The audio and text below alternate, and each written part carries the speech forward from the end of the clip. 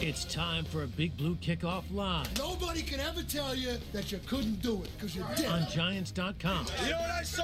New York Giant pride. And the Giants mobile app. We'll punch you in the nose for 60 minutes with a relentless competitive attitude. Part of the Giants Podcast Network. Let's go out there like a bunch of crazy dogs. Have some fun. Happy Monday, everybody, and welcome to another edition of Big Blue Kickoff Live right here on Giants.com and the Giants mobile app. We're back at our new time, at least for the next 2 weeks, at 11 a.m. as practices has shifted to a little bit later in the day. So we're going to go before practice in media over the course of this week, because otherwise we'd be going at like 4 o'clock, and that's not going to be good for anybody. So stay tuned for that. Of course, you can get in touch with us in a multitude of ways. Hashtag Giants Chat on Twitter. On the phones at 201-939-4513. We have open lines. Give us a call, and we'll talk Giants football with you. Lance, hope you had a great weekend. How are you, sir? I am doing very well. Had a good weekend. Hope the same for you, and looking forward to entering another week of training camp here. Happy birthday, my friend. Thank you. Appreciate that. That was yesterday, correct? That was yesterday, indeed. Yes. And my daughter's birthday was Saturday. She had the best weekend. She fell asleep on Sunday as I was trying to put her to bed. I am exhausted. I'm guessing you did not have quite as an exhausting birthday weekend as my 4-year-old did. Well, no, nobody was waiting for me to go to sleep and put me to bed, if that's what you're indicating. Okay, I can't say I can relate to that situation. But when you were going down that road, I actually thought that would be more of a positive for you this weekend if she fell asleep and then allowed you maybe to get some R&R in between. Yes, the problem would be is that by the time we got to Sunday night, I had 2 full days of not doing anything in terms of work around the house. So I'm I had to do laundry, and I was up until 12:15 on Sunday finishing the laundry. Well, that's always lovely. Oh, yes. Yeah, always a good time. But happy birthday. Hope you had an excellent birthday weekend, Mr. Meadows. Yes, it was very enjoyable. Was able to get together with the family last night. Oh, did you? Went out Great. for dinner. So it was a very nice day. Tried to get my mind off of other things, considering we're in the midst of a very busy football season. But yes, it was very enjoyable, and I hope that you and the family were able to celebrate your daughter's birthday very pleasantly throughout the week. We did. Did you do Manhattan, or did you go back to the old neighborhood? What did you do? No, went to Manhattan. Yeah, Okay, everybody came to me. That's how it works on your birthday. You know, I'm the one whose needs need to be met, not me. Well, very true. Elsewhere. But yes. sometimes, I always like to go back to the old hood to go to some of the old haunts and stuff. So yes, but no, it was an appropriate setting in Manhattan because some families in Manhattan anyway, so it made it convenient from that standpoint. Very good, very good. Well, not a ton of news over the weekend, Lance. We do have a couple of little pieces of things to talk about. We have not talked on the show about what happened at practice on Saturday. We can do that. But we should talk about the news that Giant fans woke up to that I'm sure made most of them pretty darn happy. Paul Schwartz in the New York Post, and then I think there were a myriad of confirmations out there that the plan is, and again, I just want to stress the Giants are not commenting on this, they're not confirming it. We will have Joe Judge at 12:30 today, give or take. I'm sure he'll be asked about this, and at that point, we'll probably have some more news on the subject. But as for now, this is just us repeating the report. Again, we are not confirming it or commenting on it in terms of its veracity. But Paul Schwartz with the initial report and then a load of confirmations thereafter that the plan is for Saquon Barkley to take and pass a physical today and get activated off the physically unable to perform list, which the folks out there know best as the PUP list. And he will be heading back to the practice field here shortly. And I'm sure, Lance, it will be a very slow ramp-up period for him.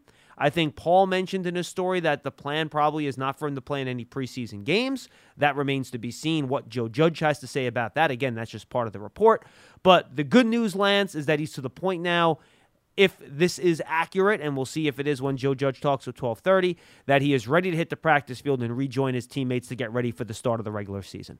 Yeah, very encouraging news. I'm with you in terms of what you indicated through Paul Schwartz's report that it would be very surprising if Saquon took part in preseason games. I just don't think it's the biggest necessity at this point. I think the goal is get him on the practice field, get him closer to maybe participating in practice within a team environment as opposed to doing some individual drills, so this way he could ramp up. But I think the big key in this report is the fact that it's August 9th.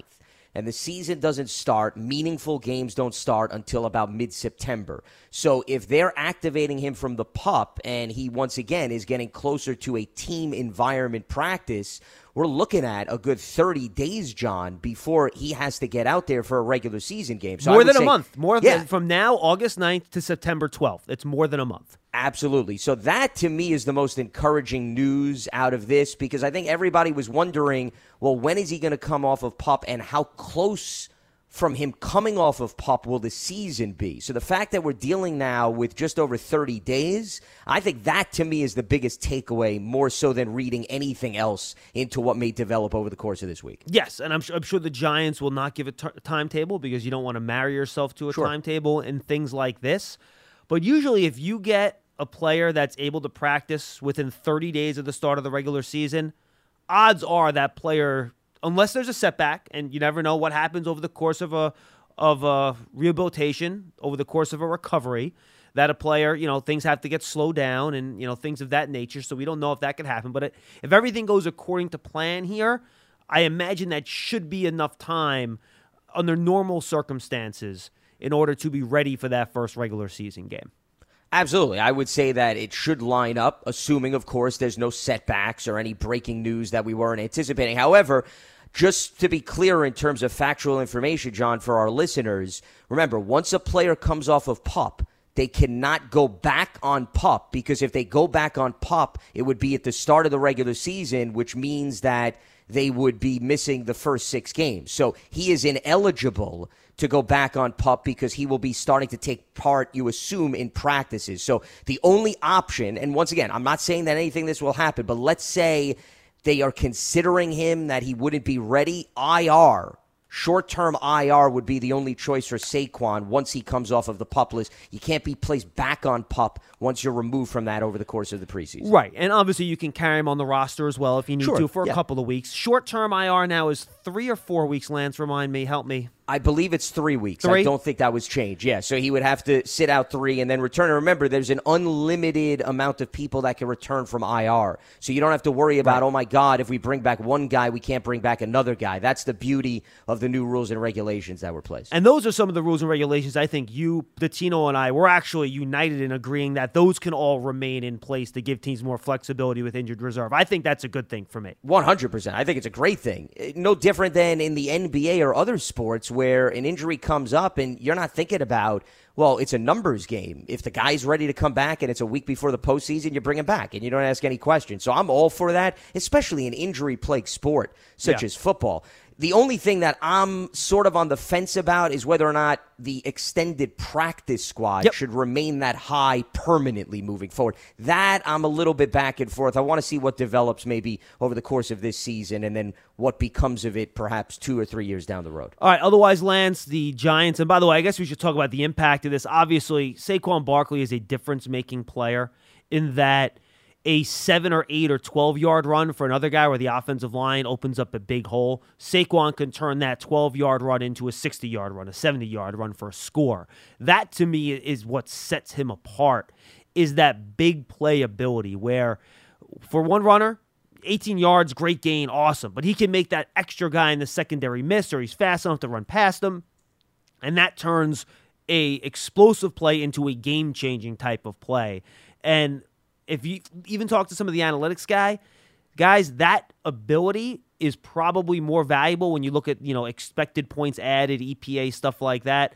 Getting those plays here or there over the long-term period of time has a larger effect on the amount of points your team is going to score than a guy that maybe gets 5 yards instead of 3 yards. You know what I mean? So that big play ability is really something that can help the Giants. Frankly, Lance, which is the whole point of this whole exercise, right? Score more points.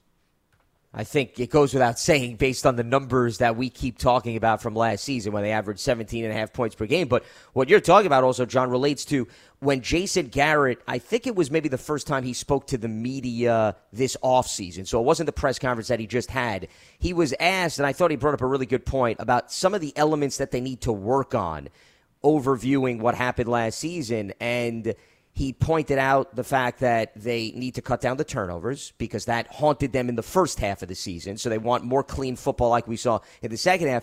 The other thing, though, that he added was more explosive plays. And that falls into line with exactly what you're talking about. Wayne Gallman, I've been on the record saying this, I think had a very good season. I think they ran the ball effectively. They ran the ball effectively enough for that to have translated to more wins. Unfortunately, it didn't. But the distinct difference between Wayne Gallman and Saquon Barkley is the fact that Saquon can turn nothing into something, whereas other running backs, they'll maybe push the pile forward for 3 or 4 yards, but they're not necessarily going to break through many tackles and all of a sudden wow you. That's what Barkley does. So when you have Barkley back on the field, I think your chances of producing and creating more explosive plays also increases, and that's another layer that needs to be in play more consistently this season if they want to then transfer some of their lengthy drives into points, which was a big issue because it would stall around the red zone. They'd have penalties or turnovers, and then they'd have nothing to show for it. And you don't get brownie points simply because you go on an 80-yard drive and you get a field goal. It just doesn't work like that in the NFL. So they got to finish better, and the way you finish is you do that with explosive plays. Yes, and I will say this, from a completely selfish perspective, this, again, if this announcement happens, is just a report. We will see how this happens later on today when we hear from Joe Judge at 12:30. I needed this for my bold prediction, Lance. If Saquon Barkley was going to set a new career high for yards from scrimmage, I need him pretty close to full strength in that first week. And for that to happen, I feel pretty good about a 30-day ramp-up period.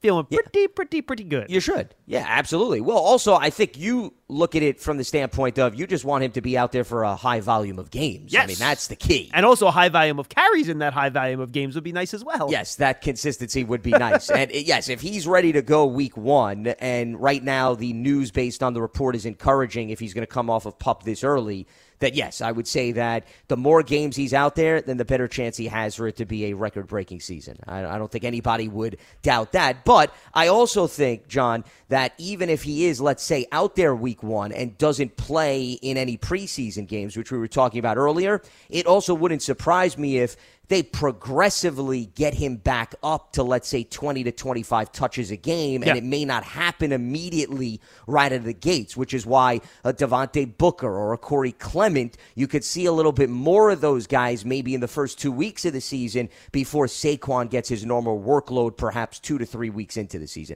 That would not surprise me. Here's the one thing I'm interested in trying to figure out before we move on to a couple other things, and then we'll get to your calls. Again, we have open lines at 201-939-4513. I know, again, folks, we're starting at 11 o'clock this week and next. Practice schedules changes. We must change schedules with it. You know, Joe Judge has talked frequently, Lance, about the importance of getting these players reps in practice to simulate what they will do in games, A, to keep them safe and to keep them healthy, right? Because you don't want the first time they're doing these things to be in a full-speed situation. And 2, so they're ready to play at a high level and they can protect themselves. So I think the question you then ask yourself when you determine if you're going to try to roll out Saquon Barkley in a preseason game, and by the way, he would have, if he gets activated today, 20 days between now and the final preseason game against the Patriots on August 29th. That's about 3 weeks. It's a fair amount of time here. Do you think, because of that philosophy that Joe Judge has repeated many times to us publicly, he would try to get him a couple of carries in that final preseason game just to get him a feel for contact so he's ready to protect himself and play at a high level in that first regular season game? It's a good question. My response would be based on, John, I think it depends on his level of participation in the scrimmages with the Browns and the Patriots. If they get him enough work by that time, because you want him to have at least a week or 2 of practices with his own team, but if you get him involved in some of those joint practices where they are going to tackle, then I don't know if Joe Judge in his mind is going to say, why do I need to expose Saquon Barkley to more hits in a preseason game? That's fair. When also, by the way, that, you're going to be mixing and matching personnel. We don't know what the philosophy is for the third preseason game, which I would say would be the best chance for him to play the most because it's further along from when he would be activated from PUP. So I would say if he gets work in the scrimmages, no, I don't think they're going to give him any work in that preseason game. My guess is that next week for the scrimmages against Cleveland would probably be too soon. Right, Lance? You figure to have him out there against another team? Depending on what he does this week. If he gets out there for a good portion of this week, maybe the tail end of next week, John, it's a possibility. If it's not much of anything this week, if the activity is very slow and it's not a lot of team participation, then I would say I would be surprised then if he gets a lot of work in that Cleveland scrimmage. Well, look, they have 4 practices in a row here on the 9th, 10th, 11th, and 12th. And the 11th being the Fan Fest over at the stadium. Then they're off Friday. They have the game on Saturday, and the players are off Sunday and Monday.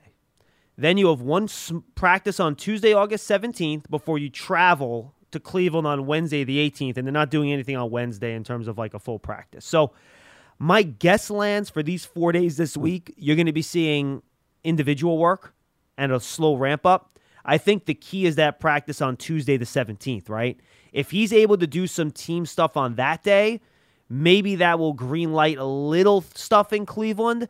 But if I had to bet, I think the practices against the Patriots is probably the more likely target. If, again, you want to keep him out of those preseason games. I don't know. Maybe they're like, all right, we think the game is actually a little bit safer because you want, or maybe it's a better copy of what you do in the regular season. Because look, in these joint practices and scrimmages, these guys are still not going to be tackling guys to the ground, right? That generally does not happen in these joint practices because you want to keep guys healthy.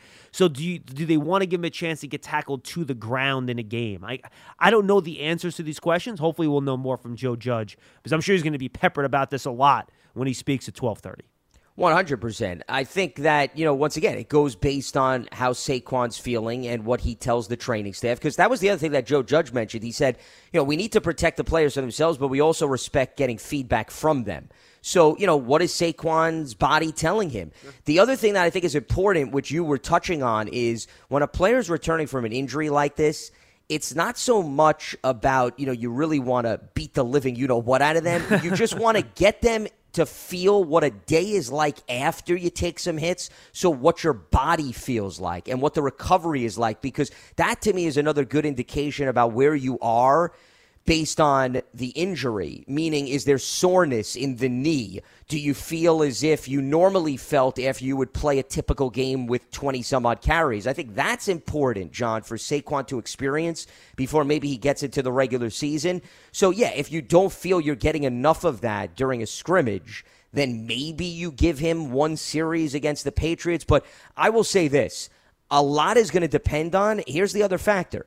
Who are they playing, John, on the offensive line against the Patriots in that preseason game, okay? If you're Joe Judge, if you're Jason Garrett, something tells me you're not putting Saquon out there if you're using that game as a way to monitor who's going to make the roster on the depth chart for your offensive line. Here comes Brett Heggie and Kyle Murphy. Yeah, exactly. I don't think they're going to put Saquon behind that. But if the normal 5, if you're going to give them 1 or 2 series in that third preseason game, I would have no problem putting Saquon behind that line. But once again, I think the bulk of your starters, you have to play them up front to also feel good about putting Saquon in that environment. Really good point. 201-939-4513, 201-939-4513. A couple other small items from over the weekend, Lance. I'll talk about practice on Saturday a little bit, and then we'll get to your calls. Ready? If somebody on the line, again, give us a call. We'll take your calls for the next 42 minutes or so until noon right here on the Giants app and on Giants.com on Big Blue Kickoff Live. Andy Jones, how little we knew thee. He was only here for a few days, Lance, and now he is gone. They decided to make a swap in wide receivers. They bring in Matt Cole, who was released by the Jets. He had been just the other day. He was claimed recently by the Jets on May 5th after he was let go by the 49ers. 5'10", 197 pounds. He played in the final game for the 49ers last year. Rookie free agent with the Miami Dolphins from a small Division II school, McKendree University, the powerhouse that it is, in Lebanon, Illinois. So just another guy to bring here to try to fill out the back end of that receiver depth chart, which has been pretty competitive. Well, and I think that's the goal. You hit it right on the nose. They're looking to add some competition as they determine who's going to be the 5th wide receiver, or if they choose to also keep a 6th wide receiver. And also, here's the other thing, John.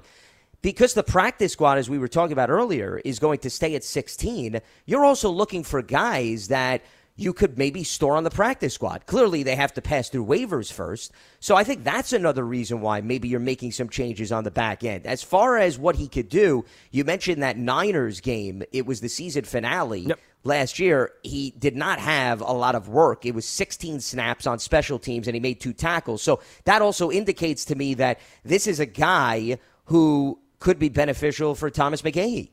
To see, hey, what could we utilize him within our special teams units? And if he jumps out at you and he's around long enough to take part in some preseason games, once again, maybe he can carve out a role on the practice squad. That's how I look at a move like this. I think there's enough competition right now for us to truly feel that the 5 or 6 wide receivers that they're going to keep were currently on the roster. And I'd be very surprised, John, if it's somebody that's added over the next few weeks. But that doesn't mean you should overlook some of these additions because, once again, there's going to be opportunities for them to keep a few wide receivers, which we saw last season. Remember, a lot of the guys at the wide receiver position wound up spending time on the practice squad. And, David Sills is a guy that comes to mind who's a versatile player, who's a quarterback, unfortunately got hurt last season. But, he would have been a guy that probably would have had a role on the practice squad. So they're going to look to groom some of those guys. He, to me, is somebody that falls into line there more so than somebody I think that has a legitimate, reasonable shot to making the 53. Two other additions, Lance, because a lot of these roster spots are opening up now because of injuries and also some of the retirements we talked about last week.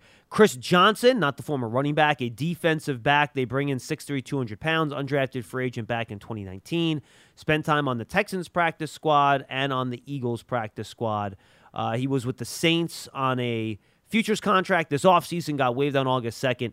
Giants claim him. And that's the thing, guys. These guys are becoming available, so the Giants like him from a pro personnel perspective, so that's why they weren't added previously. They're being added now as some rosters, the bottom of these rosters churn a little bit. And the other addition is tight end Jake Hausman. Dan Salomon loves him. He's from Ohio State. 27 career games. Just played in 5 games as a senior, just 3 passes for 26 yards, known as a blocking tight end, which, given Levine Toilolo's injury, Lance, is not a surprise. Yeah. Paul and I talked about this last week, and we both said, look, if you're going to make an addition here, if you're going to have a 4th tight end on the roster, given Kyle Rudolph's skill set and Evan Ingram's skill set, it's probably going to be more of a blocking tight end, and this fills that role. And really, they're short right now on tight ends, Lance. They don't have a ton of guys here to do that work. Tommy Stevens was brought in, the tight end at Mississippi State. Nakia Griffin-Stewart is here as well. Ryzen John is still on the COVID list. Obviously, Caden Smith, Evan Ingram, and Cole Hicatini, too, is the other tight end. So with the issues having at the position, they needed some more bodies in there to step in, and this is an addition there with Hausman. Yeah, I think, once again, the fact that you brought up Levine Toilolo is the big rationale behind this move. You lost one of your best blocking tight ends, so now you need to find somebody that can maybe carve out a role in that department. I think what's interesting, and I brought this up on social media, and I think maybe we could hash it out a little bit here, John, before we get to some phone calls. Are you telling me social media is not a good way to hash things out and have a good conversation about things? No, I can't say that would be the first point that I would go to. Yep. I just made a statement on social media. I wasn't looking for that much feedback. I think this is the forum to allow for that. Yes. But I always go back to previous years and I look at how many players were kept at a certain position. Not that it's indicative of what's going to happen this year, but if you remember, we had conversations and I had said, I think the Giants were going to keep 3 tight ends last year, and it turned out that was the case. But I think the 3 tight ends that the Giants kept, you felt good. You know what you're getting out of those tight ends. Yeah. So it was a relatively easy response. Now, this year, by losing Levine Toilolo, and as you said, okay, Kyle Rudolph has been a blocking tight end, especially last year. I mean, that's essentially what they asked him to do because Irv Smith on the Vikings was the receiving tight end. We know what Evan Ingram is good at doing, and Caden Smith, I think, is more of a middle guy. He's shown some flashes as a blocker, but also he could be a threat as a receiver. Do you now have the necessity where you keep 4 tight ends this year, and the 4th tight end is a guy that you feel good, hey, this guy could block. So that, for example, John, when they played the Seattle Seahawks and Daniel Jones missed the game, what stands out to me about that game is they pounded the football. But what Garrett did a lot in that game is he put 3 tight ends out there. And Levine Toilolo was one of those guys. So if you have one of those games where you're going to utilize 3 tight ends, if you have Caden Smith, Evan Ingram, and Kyle Rudolph as your 3, do you feel good that one of those 3, or maybe 2 of those 3, depending if you do, once again, have 3 tight ends on the line of scrimmage, do you feel good about the blocking? If the answer is we feel good, but we could use more insurance, there's more of an argument to be made this year to keep 4 tight ends as opposed to 3. Yeah, absolutely. And I think last year, we saw them put a lot of 2-3 tight end sets. I think they had more 3 tight end formations than anyone else in the league. They did, yeah. And you want to have blocking tight ends in those running formations. So, that's when they had Caden Smith and Levine Toilolo on the field. And while Kyle Rudolph did do more blocking last year, Lance, he's not a blocking tight end by trade. He's not 270 pounds, moving the pile type of guy. So for me, I think it does make sense if you want to have 2 of those blockers, if you have Caden Smith plus somebody else. And Caden Smith's an excellent blocker, so I think he can fill that role, by the way. But if you want 2 of those guys, that can give you some beef in those, 13 personnel type of situations where you really want people to think run the football, or in goal line and goal to go and third and short, fourth and short. That's when I think having those two blocking tight ends is useful. So I think it'll be interesting how they decide to figure that out, because I think we all know that, Rudolph and Ingram are in. And last year they really carried two blocking tight ends in Smith and Toilolo. So do they still want two blocking tight ends, or are just three tight ends enough? I don't know the answer to that. You're right. You learn so much about roster formation and construction from these coaching staffs, what they prefer each year. But we just don't know what the final decision's going to be. And we get the same question about wide receivers, right? How many wide receivers are they going to keep? A lot of people assume it's going to be 6. Well, I don't know about that. We'll see. But just some things to keep in mind here as we move forward, Lance, as Joe Judge tries to put together his roster and final 53 for the season.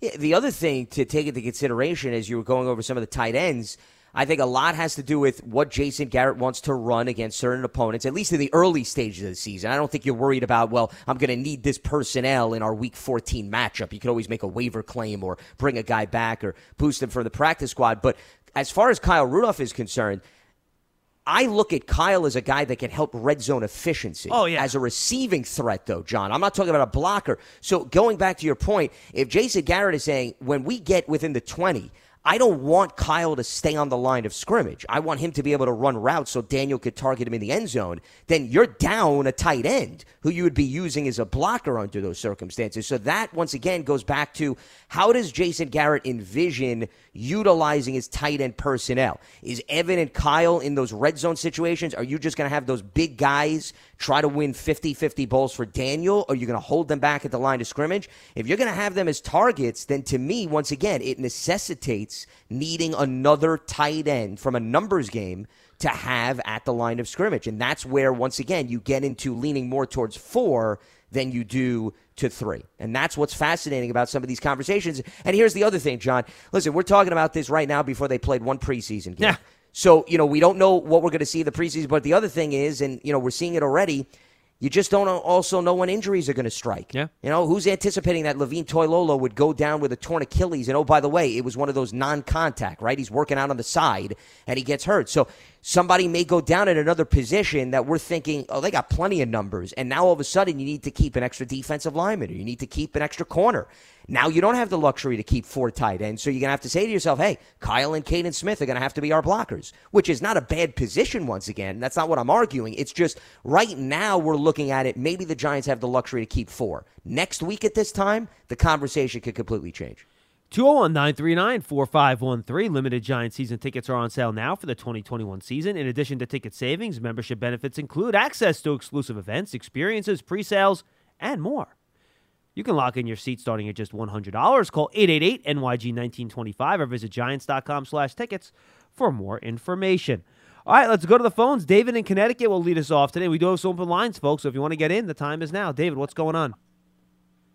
Hey, John Lance, frequent listener, long-time listener, and first-time caller. So I love listening to you guys. Thanks for taking my call. Thanks for tuning in. Appreciate it.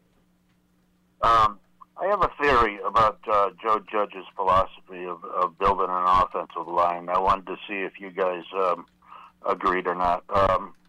I feel that he has gone out and looked for some real aggressive, strong run blockers, and I get the feeling that he has the philosophy of, I can teach these guys if they're the strong, powerful running blockers that I want them to be.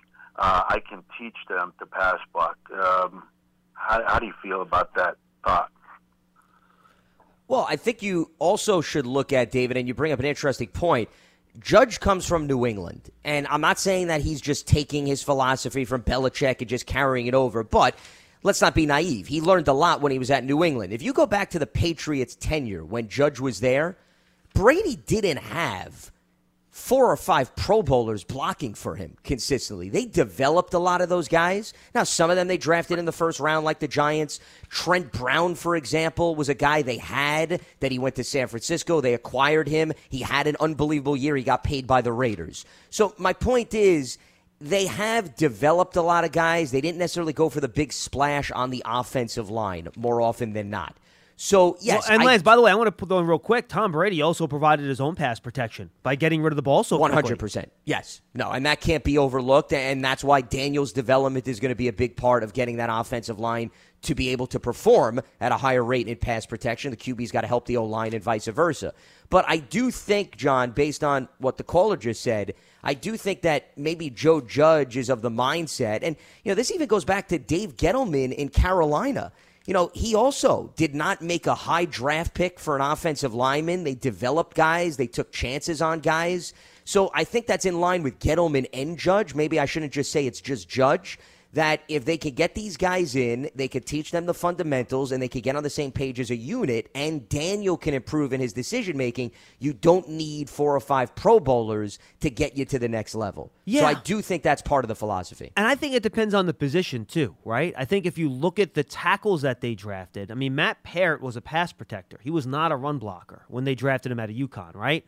So he was a guy that was athletic, long, lithe, little skinny, pretty good athlete, and he was a guy that you felt better about him in pass pro than run blocking to start. So that's a different situation, right? Andrew Thomas has unbelievable length. I think if you want to judge what they value by what they drafted, length at offensive tackle is extremely important to them.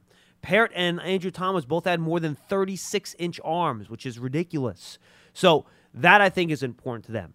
But the way Gettleman, Judge, and even Rob Sale, who we talked to very briefly last week when all the assistant coaches are out there at the same time, they've all kind of described the offensive linemen that they like and they prefer as being 3 things: smart, tough, and physical. So does that mean they don't value the athletic traits? I think that's a little strong. But to me, those are the 3 things that they seem to find most important: smart, tough, physical, when they decide to move forward here and what offensive linemen to put on the roster and can win their starting spots. I think and there's a reason they put smart first. I think the mental part of this for the offensive lineman is so important because missed assignments can get your quarterback killed real fast. Yeah, that should always be the number 1 priority, John. Should always be the mental side of things. A center that can have a read on the defense before the snap and maybe make an adjustment, because there are some offenses where the center plays an integral role. That's huge. Or a tackle that knows, hey, when I go up against this pass rusher, my fundamentals, my frame needs to be a little bit different compared to when I go up against a different type of pass rusher. So, yeah, all of those character traits I think are huge. The other thing that I'll just expand upon your point, because you were focusing on the tackles, well, I think Nick Gates is the definition of toughness. He's one of those guys who did not have a high pedigree coming into the NFL. He had a redshirt year out of Nebraska. They moved him around at Nebraska where he played multiple positions. He paid his dues. This is a guy that is not all flash. This is somebody that had to, pick up his lunch pail and bring it to work every day, put on the hard hat, and carve out a role. So I think he's defined by what you were talking about. Shane Lemieux, okay, not a very high pick, but also somebody that has embraced.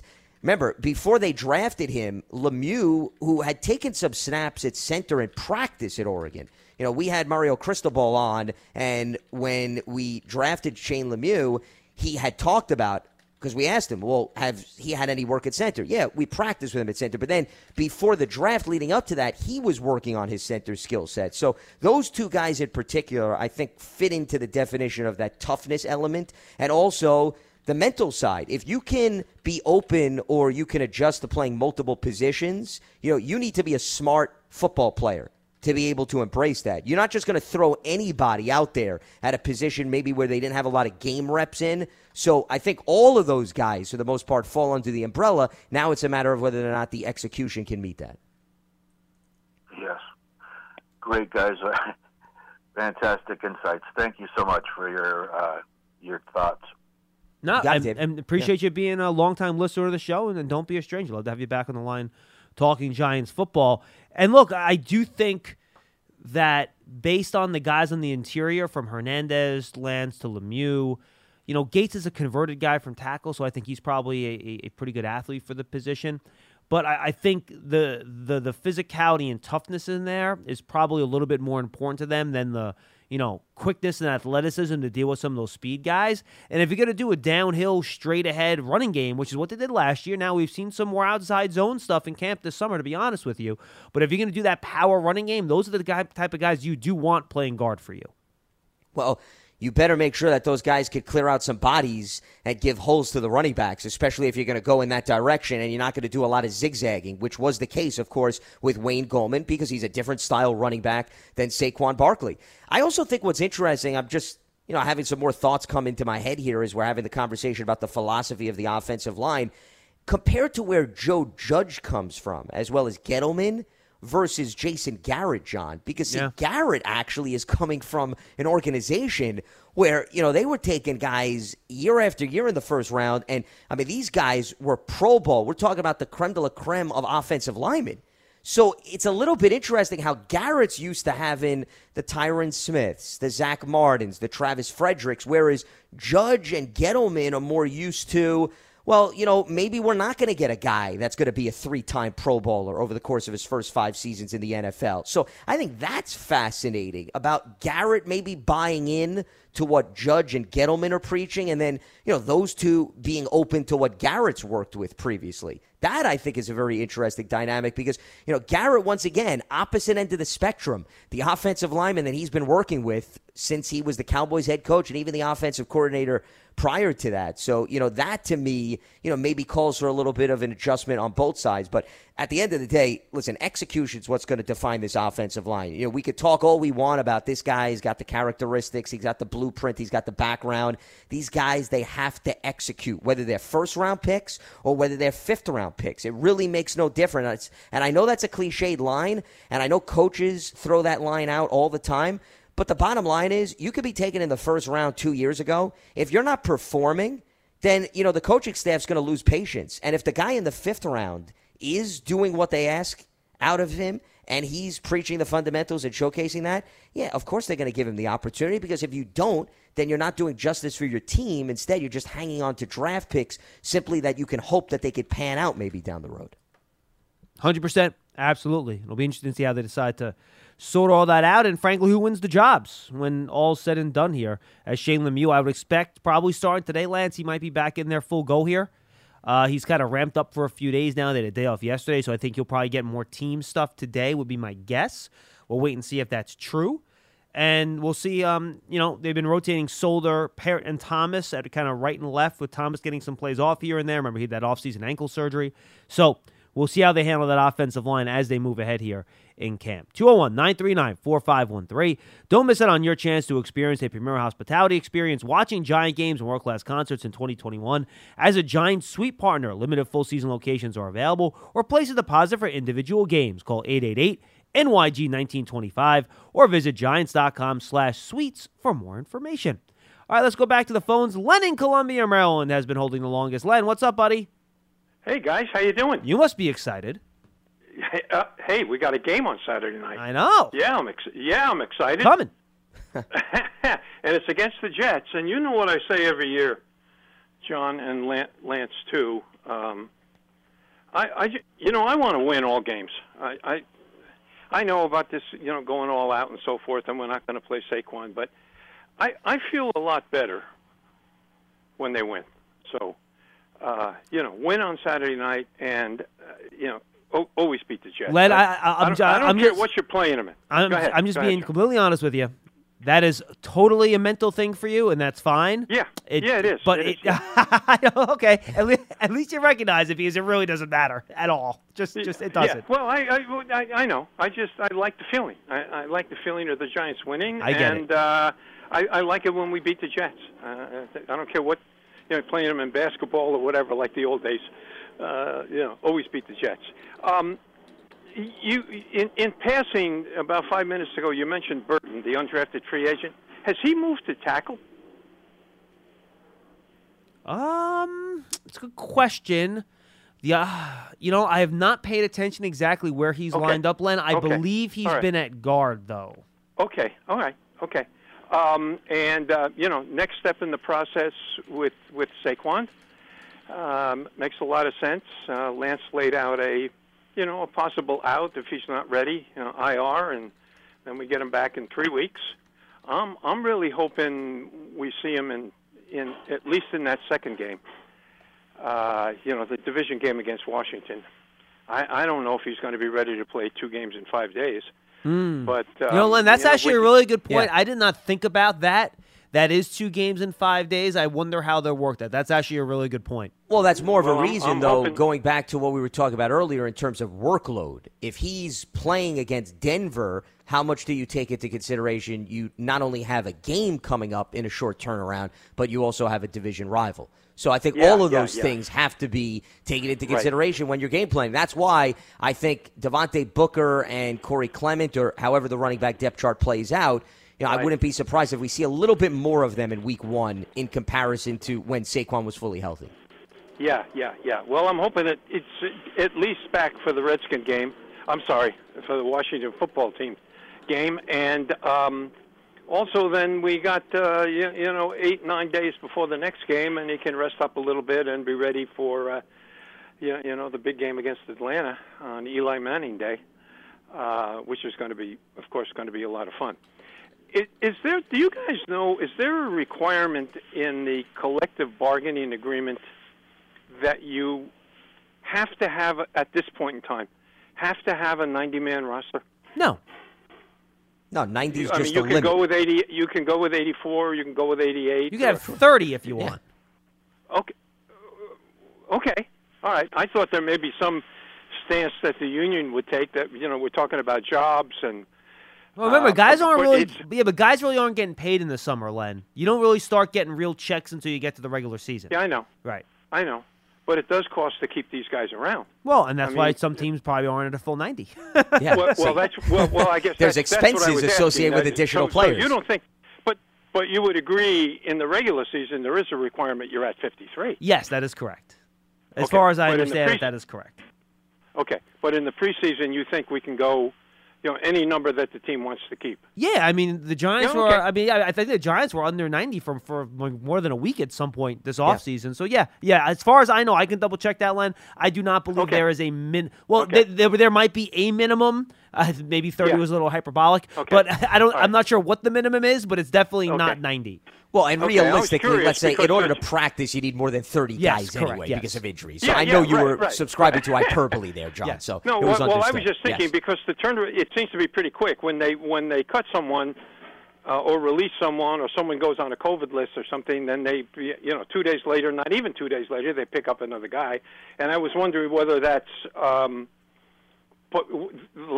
that was part of the collective bargaining. Yeah, I agreement think or that's not. just more it's- simply, Len, a body count. And I'm not trying to use a term that may be insensitive. It's just you need the bodies. No, I know. mean, right? I You know. need the Okay. guys No, that are it's a good accessible term. to help you practice because, to your point, you could lose 3 or 4 guys due to COVID, and then all of a sudden the Giants had a few guys retire. And, Judge was even talking about this. They were at a point where they were wondering, do you have enough offensive linemen that could actually get through a practice? So, in all seriousness, that's why you see those transactions happen so quickly. They have a laundry list of guys who they're monitoring. They have their list, and then when somebody goes down or somebody is waived or released, they pick up the phone, they call the agent, and then all of a sudden, the guy's in camp. Yeah. Yeah. I just one other point. I was a little disappointed the way things turned out with Fulton and Looney, but that's a personal thing. Whatever they feel is best, and if they don't really want to be there, then it's best that they not be there. But I was really kind of counting on them a little bit. I thought it gave us some incremental improvement along the offensive line in backup slots. I didn't see either of them as I didn't want either of them as a long-term starter, but I thought it gave us a little flexibility with those second stringers just in case something did happen. I mean, we had 2 veteran guys who know how to play a little bit, but I mean, again, we're not talking about all pros. Well, at this point, that's about all I got for you. Looking forward to, this season getting started. It's been a long time, as you guys know as well as anybody. It's been a while since we've played a game. Let's go out and, make some hits and throw some passes, make some catches, and have a good time doing it. Hey, thanks for taking my call, guys. Always good to talk to you. Hey, good to talk to you too, All right, Len. Len. And Absolutely. And he about covered all the basic premises of football right there, did they? Yeah, pretty much. I mean, the CBA, roster construction. Catching, blocking, running, oh, okay, football, that last passing, statement, yes. I thought you meant the whole phone call overall. In all seriousness, though, the only thing that I wanted to add, because I don't think I've commented on the guys that retired, I just wanted to say, in my personal opinion, I think the more surprising one was Fulton compared to the other two. And the only reason I say that is because Fulton was actually with the team for the entire offseason. Yeah. The other two guys, John, were street free agents. It's like, all right, maybe I'll try to play. No, I don't want to do this anymore. Exactly. No, and then on top of that, remember, Looney was hurt last year. Yeah. So, he was, I think, also wondering, hey, is my body back to where it was? And they were making the transition to Tyler Biadasz in Dallas. So I don't think it was stunning. You bring in a guy there wanting to see where they're at physically. Okay, hey, I'm not in the right frame of mind. Physically, I'm not there. Fine. Fulton, though, and once again, my personal opinion, he was with the team all offseason, so that was the more surprising one compared to the other two in terms of Todd Davis and Joe Looney, who I'm referring to. Yeah, no, I'm with you 100%. 201-939-4513. 201-939-4513. Adam in Atlanta joins us next. Adam, what's going on? Hey, guys. How you doing? Doing great. Good. So I know Galladay has been out with a hamstring injury. Do you have any status on him, how severe it was? They are not giving a timetable on that, Adam, so we do not have a specific time frame. Most of the reports in the media were 2 to 3 weeks. The Giants have not commented on that or confirmed that at all, but I will say this. In the regular season, if you have a hamstring injury, you're usually missing at least one game. You might be missing 2. That would be 2 weeks right there. It's the preseason. There's no reason to take chances with this. I've seen hamstring injuries literally coming back and, being re-aggravated and wide receiver seasons and just ruin seasons. So for me, I would take as much time with this guy if you can. Look, I'd love to get him in that last preseason game against the Patriots. That'd be wonderful. If you can't, fine. You live with it. Just make sure that hamstring is 100% when you get back there to start the regular season, because hamstrings for skill position players should rightfully scare everybody because they are tough. They take a long time sometimes to get healthy. So take your time and make sure everything is good before you put that guy back on the field in a situation where he is running full speed. Yeah, those injuries can linger.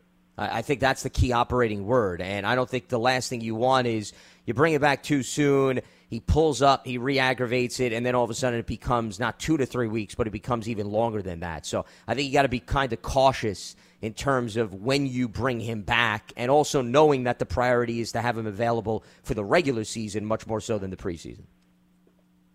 Now, are hamstring injuries, are they more a result of not being better conditioned, or is it just something that is can be like a freak thing, like a freak pull in these cases? I mean, they happen. I mean, look, sometimes it's because guys aren't in shape. I can tell you the Giants are, I mean, if you hear people complaining about how much Joe Judge makes these guys run, right? I mean, there is no shortage of Joe Judge making sure these guys are in shape. And it's not like Galladay's injuries happen like the first couple of days of camp where it was obvious he didn't work hard. The few weeks leading up to camp, it happened a good week into practice. So I don't think it's a result of that. Look, hamstrings and muscle pulls happen. It doesn't matter, how good a shape you are, and these things just happen sometimes. That's a little better. How's our left tackle looking? Does he show improvement from where he was at the end of last year, or call back and ask me again after the joint practices against the Browns next week, and I'll be able to give you a better answer. Because right now, honestly, they've had 3 or 4 practices in pads. They do the lineman drills behind the 7-on-7 drills about 120 yards from me on the patio. So I'm basically trying to look through the entire team, trying to see the O-line one-on-one drills with my binoculars. So I wish I can come here and tell you that he looks great. I haven't, during team drills, seen him giving up a lot of pressures, but I'm also watching the drill. I'm not just specifically watching him. But when they get to Cleveland, I promise you, I will focus on him going up against Myles Garrett one-on-one, and then I'll be able to have a better answer for you. That's awesome. Thanks, guys. I appreciate you taking my call. No, appreciate you calling in. Yeah, I think the key test for him is going to be the level of competition that's not wearing a Giants uniform. Because you and I have had conversations previously, and I've said that while it's great to analyze practice on a daily basis, players get a good read on tendencies of their teammates after numerous practices. So you really want to see, when you're talking about improvement, especially for a young player, you want to see them go up against players that they don't go up against practice every day, and they don't have a good read on their tendencies, so you see how they adjust. And I also think, in addition to the joint practices and whatever snaps Andrew Thomas gets in the preseason, the bigger test is also going to come right out of the gates. Oh, yeah. Okay, Denver and Washington, well, they got two really strong fronts, and how he handles those edge rushers, I think that's going to be an even better indicator of where he's at in terms of his development. So I think patience with respect to where these young guys are is going to be the key word here, because you're really going to have to wait and see once we get to some meaningful football as opposed to just the daily grind of practice. Yeah, and look, the preseason games matter too. Yeah. Because, joint practices are great, and you see a lot during them, but it's still not the full speed of a game situation. So you're right. You have the you have regular practice first, right? You learn a little bit. Joint practices, you learn more.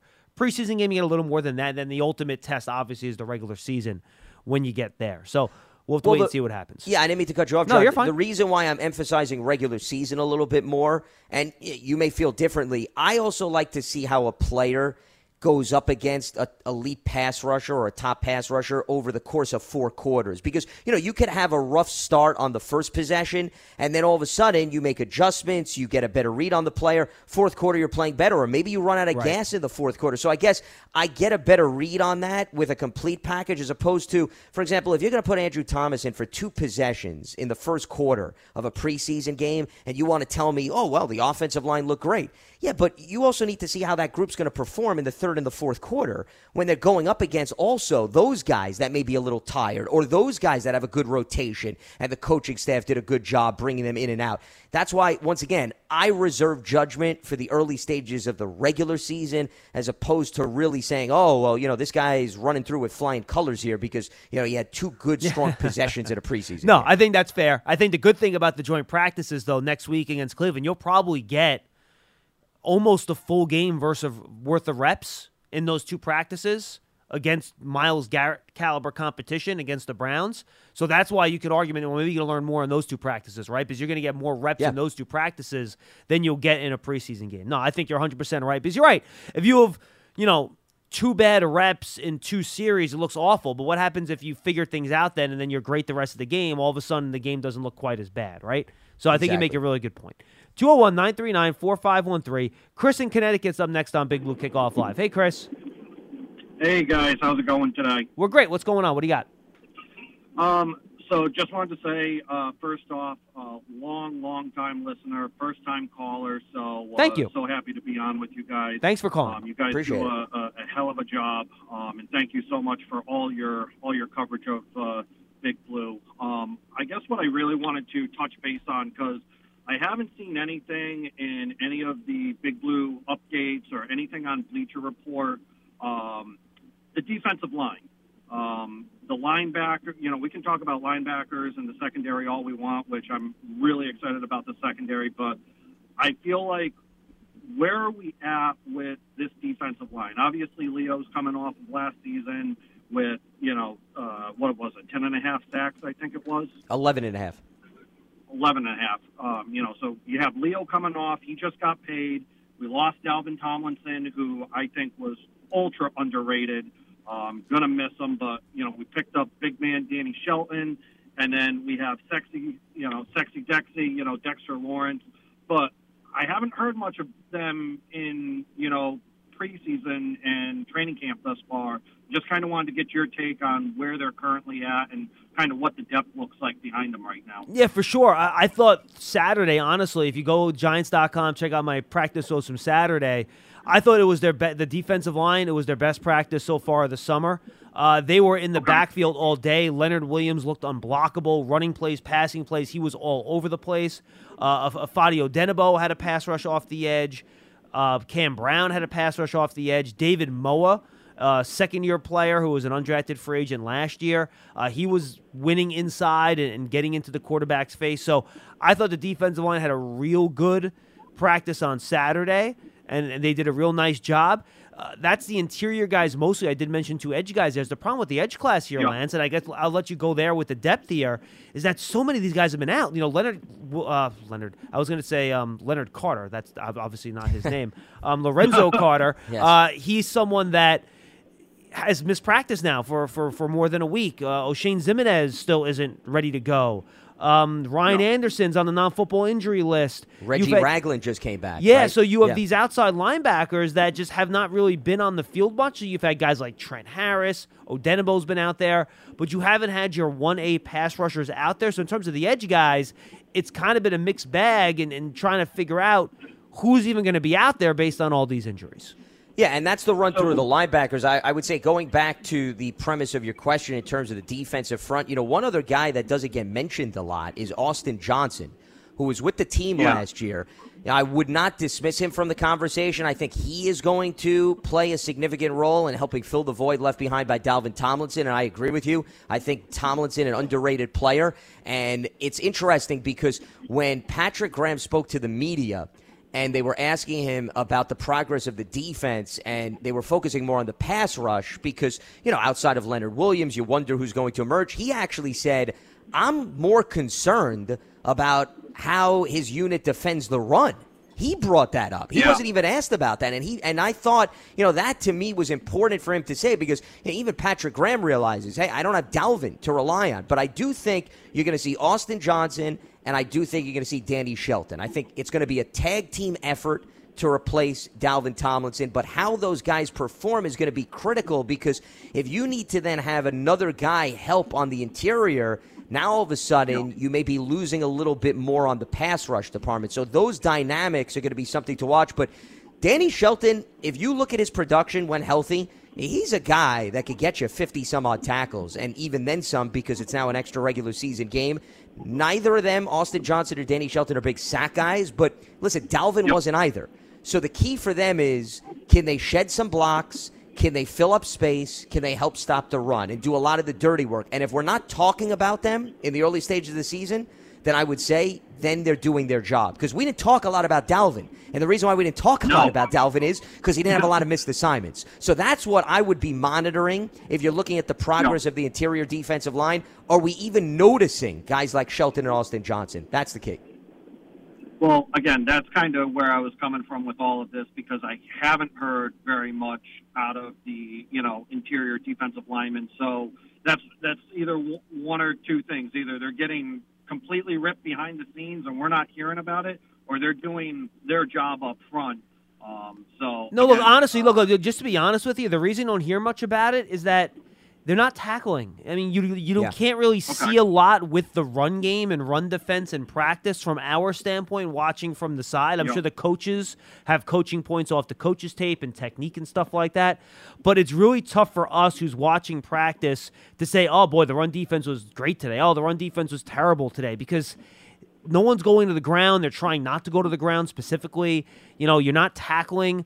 So the run defense is really a tough thing to judge based on these types of practices. Yeah, because, Chris, based on what John said, if you're not tackling to the ground and it looks like the defensive lineman is going to bring the guy down, but he winds up getting 2 to 3 yards after that because it was sort of a two-hand touch type of feel, how does a game play out? Would you have brought him down under those circumstances, or would the guy have gotten loose and gained some additional yardage? It's hard to really get a read on that. That's why, once again, similar to how we were talking about Andrew Thomas, let's see what happens with the joint practices. Let's see what happens in the early stages of the regular season to determine whether or not these guys are going to be consistent options. But, once again, Austin Johnson deserves attention. Oh, sure. In addition to Danny Shelton. I feel like, John, and maybe you disagree, Austin Johnson's sort of like the overlooked stepchild on the defensive front. Like, nobody talks about him because he's not the flashiest player, but he's been in the league a few years. He got some playing time last year. They're going to need to rely on him as much as they're going to rely on Danny Shelton. Yeah, and I will close with this, and then you can make your final point, and we'll wrap the show.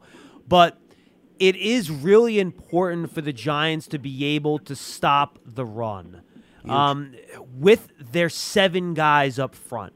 Their entire pass defense and their scheme in the secondary and their ability to disguise last year was predicated on the point that they were able to have 2 safeties deep and start there.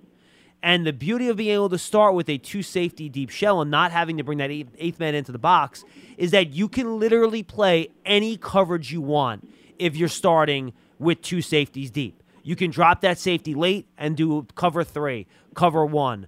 You can blitz late and do cover 0. You can play, quarters. You can play cover 2. You can, do cover 6, a combo coverage. If you can start those 2 safeties deep because you can trust your front to defend against the run, it allows you to do so much more and take advantage of all the extra film study and all the smart players that they have in the secondary. So that's why, as much as the physical yardage is important, the ability to stop the run without bringing those safeties up allows Patrick Graham and the rest of that crew to do so much more in the back end is what really made this defense go last year. Completely agree. So, again, guys, I know you guys got to run. Thank you so much for your time. God bless you, and keep up the great work. Hey, thank you for the call, man. Excellent point. Lance, final thoughts before we say goodbye. No, I just really love the last point you made because, once again, it's a puzzle. And when you take one piece out, how do you then replace that piece?